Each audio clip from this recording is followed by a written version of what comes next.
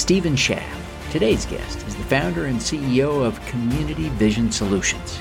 He is a social entrepreneur who combines expertise as a housing and community developer, political activist, and social solutions strategist to build scalable economic equality solutions. He'll share insights about his work and his superpower. I'm your host, Devin Thorpe. Welcome to the Superpowers for Good show, where we empower you. Steve, welcome. It's a thrill to catch up with you here at the Super Crowd. Thanks, Devin. I'm really glad to be here and look forward to the conversation. Yeah, it's been so fun. You attended Super Crowd 22 last year, and since then we've had an opportunity to become well acquainted. And I count you as a friend, and I'm grateful for the work that you're doing. And so you're in the process now of spooling up Community Vision Solutions, Benefit LLC. Tell us about your vision for this new company.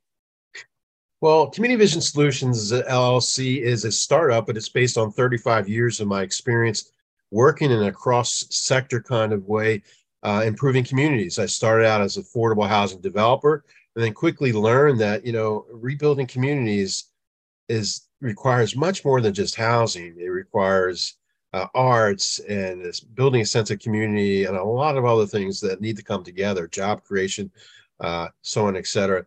So we founded Community Vision Solutions last year as a startup, and our goal is to initiate, facilitate, and agitate for the common good.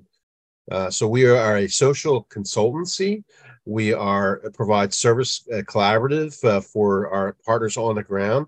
We're activists and we're also investors. So our goal is to work closely with community-based organizations that, based on our paradigm, just don't have the resources, the business savvy, or the ability to stand up to the market forces or capital or resources from outside initiatives that are not necessarily for the common good. Yeah. What are some examples of projects that you want to undertake at Community Vision Solutions? Well, again, this is based on all these years of my work. And I always thought, that small nonprofit or the faith-based organization that we rely on to help create affordable housing or preserve the community and the arts, which is an incredibly important part of our culture and our ability to cross racial lines and a whole bunch of other things. It just needed much more of a mechanism to succeed. So an example of what we've done is, the typical arts organization that gets that phone call from the landlord saying, guess what? Thank you for improving our community. Now we're going to be putting the property up for the market. Well, instead of that, the arts organization, bemoaning the fact that they got to pack up and move from the community they help create, we work with them to find solutions. Can we put together a coalition or network of investors, developers, or other community stakeholders so that nonprofit that may not have any money or resources or capacity to do this, can we create a joint venture that would preserve that property, buy the property, and then develop that in a way that benefits the community? One example, a couple of years ago, just as the pandemic was kicking off, involved an arts organization that had been there for years and was a real anchor. Gentrification forces in the DC area were phenomenal.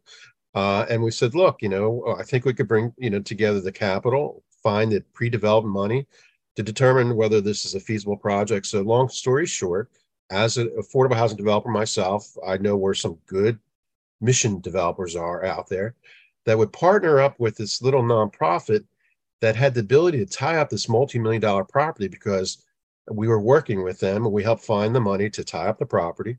And then once they had the property under control, then we invited investors and developers to take a look at it. And the ones we work with recognize, okay, we could partner up with this little arts organization, give them a little bit of the equity. We'll do the housing part, which based on our numbers would be a good investment.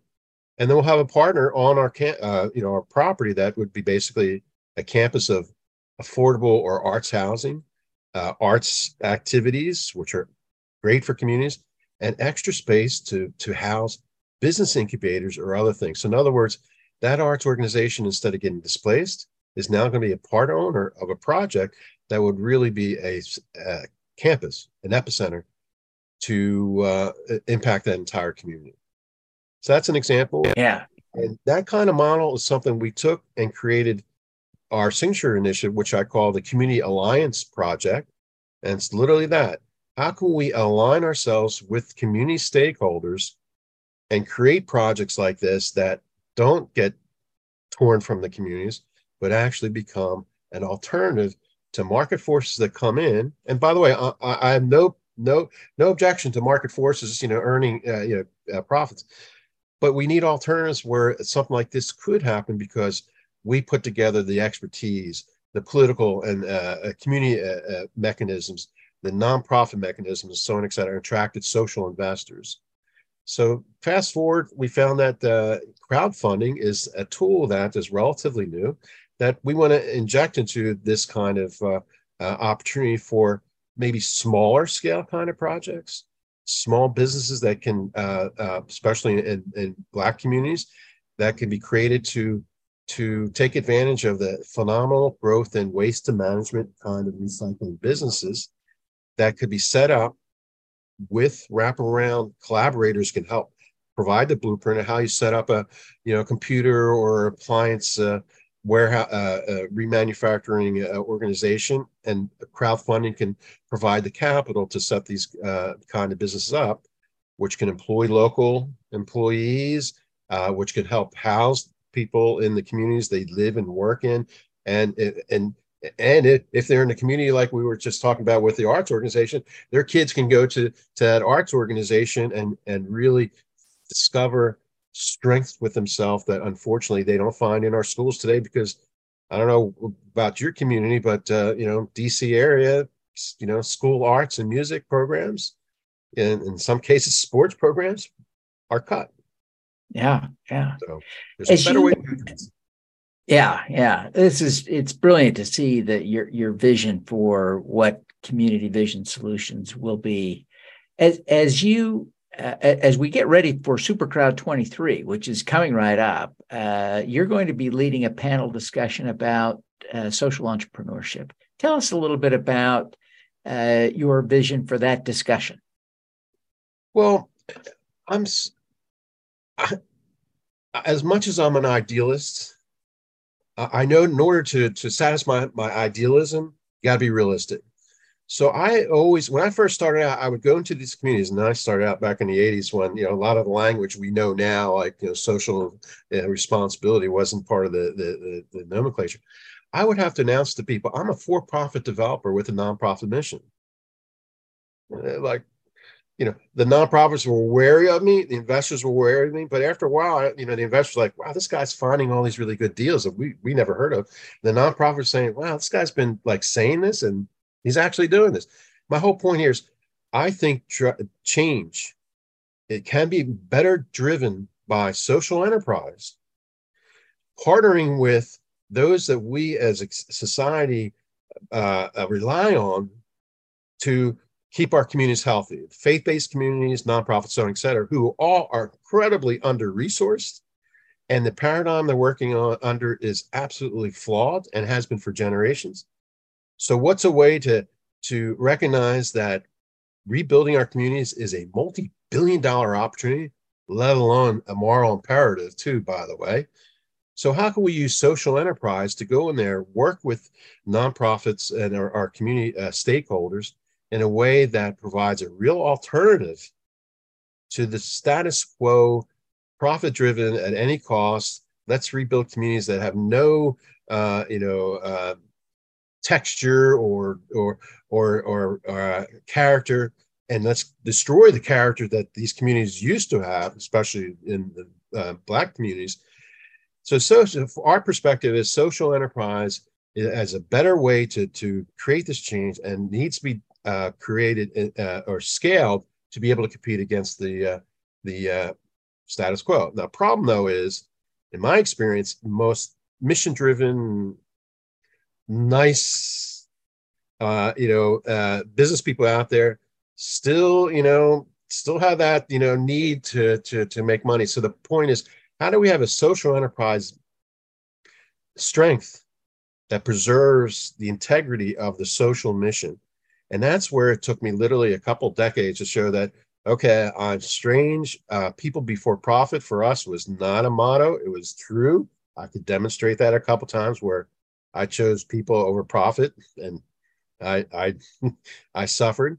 But I look at that as not a failure. I look at it as you can do this, and with integrity, with treating people with dignity, particularly in communities that never get treated with dignity, BIPOC, underserved communities, all throughout America. If we create these partnerships and bring the tools, resources, and that's the way to do it. And then what happens then is more conventional businesses will look at it and say, hey, they're making money doing this way. Maybe we should start changing. Maybe we should stop mining, for coal, and really start speeding up our conversion to what's inevitable. And we'll have a market for that. We'll still be profitable, and we'll still be in business. So my whole point here is social enterprise with an equal mission for financial and social returns can happen. And it is a huge opportunity that I'm just wondering when everyone else is going to discover this. Well, it is being discovered slowly, but too slow.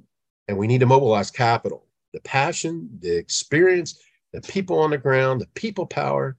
I've seen this over 35 years of doing this, of several communities that people were afraid to go into, and now are not only healthy, but they were rebuilt by the community that was there. Those that we were able to get to soon enough. There's others where, entire corridors in DC, it's like, forget it. It just gentrified over 2 or 3 years. We're like the East Coast version of San Francisco. Everything in DC is gentrified. It's not Chocolate City anymore like it was when I lived here, first moved here, which is really cool. DC had a very proud Chocolate City character, and now it's still, not a great deal of Black culture and BIPOC and Latino culture, but the lament is that it's dwindling, and we're running out of ways to preserve, healthy communities that really serve the common good. Yeah, it's going to be a great discussion. I'm excited for your panel discussion at SuperCrowd 23. It's going to be great.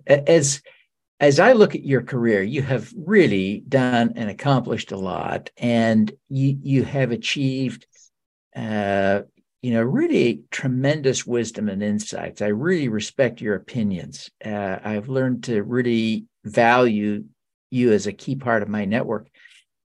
What do you see as your superpower? I had a feeling you'd ask this question. I thought about it. And when I first started hearing or learning about you or listening to your podcast, I thought, that's kind of, a silly question. I thought, no, not really, because people like us who don't follow the normal, let's get a 9-to-5 job, nothing wrong with that. There's got to be superpower, whether it's tenacity or fortitude or, I don't know, a degree of stupidity. Why do we keep going through this path, even though we could have made so much more money this way? So I thought about that. And I thought, well, maybe it's because, maybe my superpower is I got perspective, this and that and the other. But over the years, I heard this so many times that people I knew that knew everyone, who, of course, usually people you admire and do great things, they would say, they would turn around to me and say, you know everyone. I'm like, no, you know everyone. Then I realized, wait a minute, So, I thought, okay, I agree. I'm a connector. But my superpower is, one of my associates said to me, no, you're not quite a connector. I said, what? He said, you're a weaver. I thought, weaver? I thought he called me weasel. He said, no, you're a weaver because what you do is beyond a connector role. You connect people and think about and you get some things done. And I thought, are you kidding me? My whole career, I've been scraping and scrapping. Again, my principles prevented me from being super rich. Not that I needed to be super rich. And I thought, well, and I look back on my career, it's like, yeah, everything that I started, initiated, facilitated, or agitated for, with the exception of my own housing business, which got blown to smithereens in the housing complex crisis, I realized that he's right. And that's a superpower. And, my friend, you are a superpower too, because weavers bring people together and people then make things happen. And in many cases, weavers don't leave any fingerprints or don't get the credit. I started some really cool things like 25 years ago. And I'm so proud of these things that are still here and have made my own community, literally my own community, and better and this, that. And hardly anyone knows my role in being the spark to all this. And at first, when I was a little younger, it's like, man, I want credit. But I realized, no, no, no. The fact of the matter is, my whole community has changed. There's thousands of children in my neighborhood now that are so much better off, the whole community.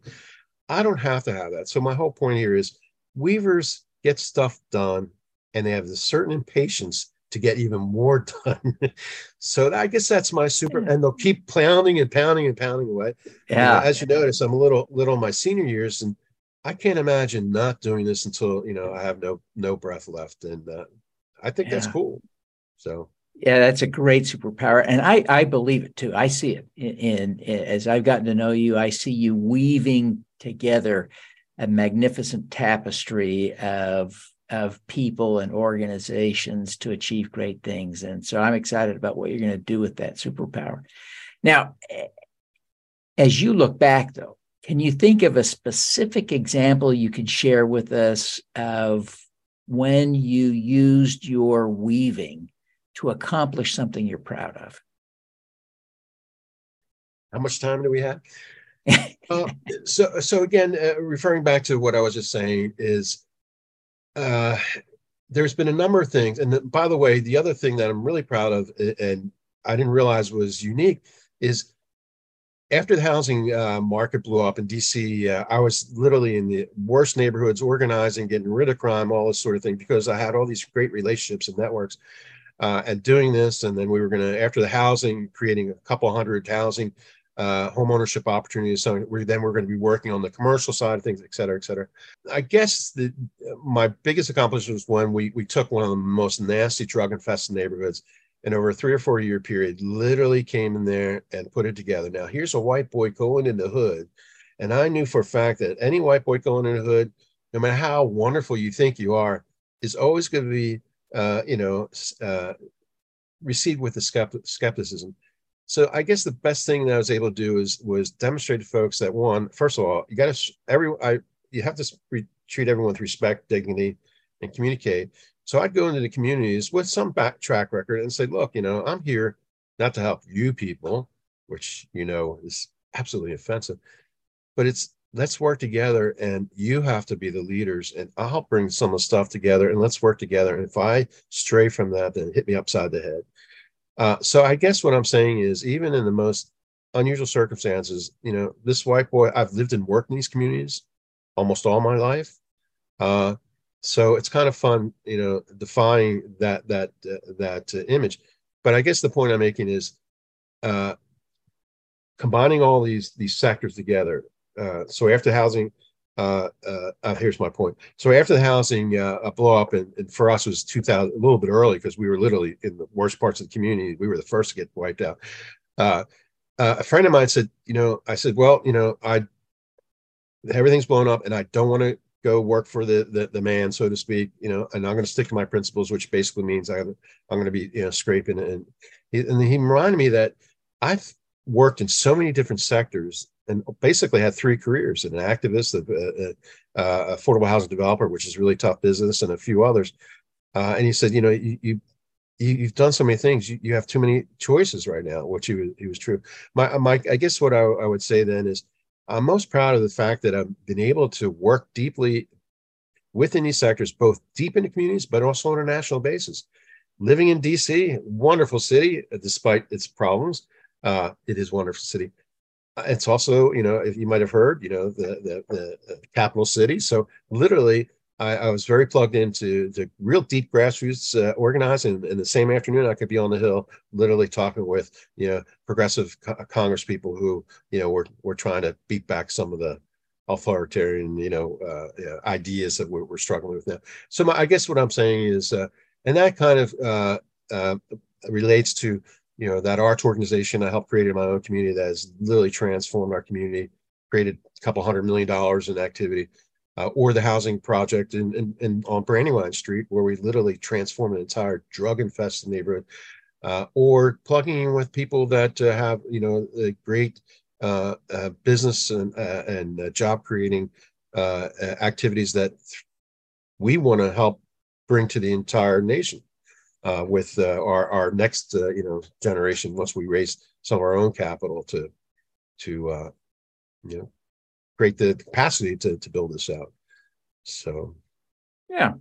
Well, it's fantastic. Now, Steve, as you think about weaving as a talent, a skill, a superpower, how would you coach someone? So you've got a team you're building. How would you coach your team members to employ this, to expand your ability to weave by having them weaving too? How would you coach them to weave? I think the best way to really move things forward, especially as complicated as community revitalization, is make sure everyone works to their strength and their desire.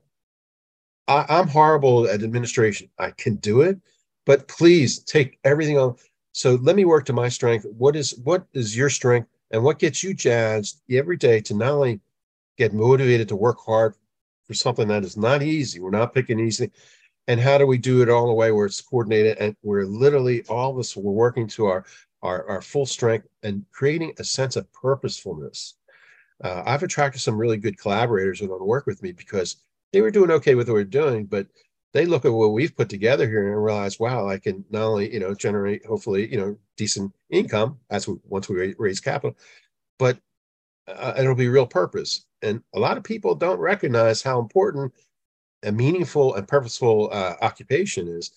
So that to me is very important, that everyone is literally invested in the way they want to be invested. And that's I think how we make progress. Trying to have someone do something they really don't want to be doing every day, we have very little room for that kind of inefficiency. And plus, I don't want to make someone do something they really don't want to do. Let's find someone who just loves paperwork, for example. And there's some people that are great administrators. Great, you do that.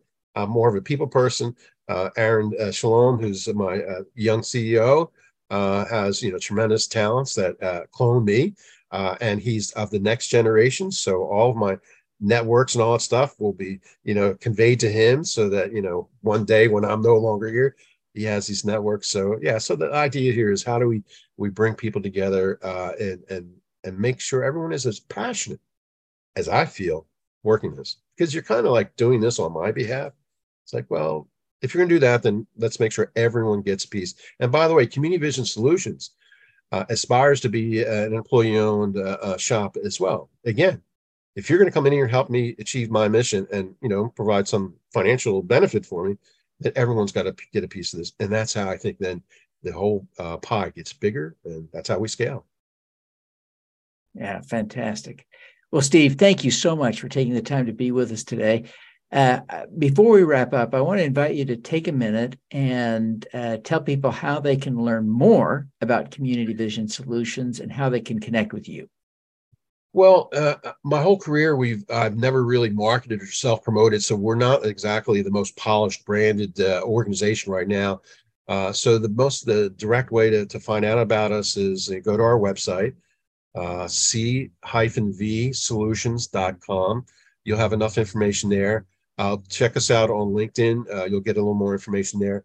And if you're interested, reach out to us. We'll share some information. We're very interested in hearing about what you are doing, because again, we all need to work together.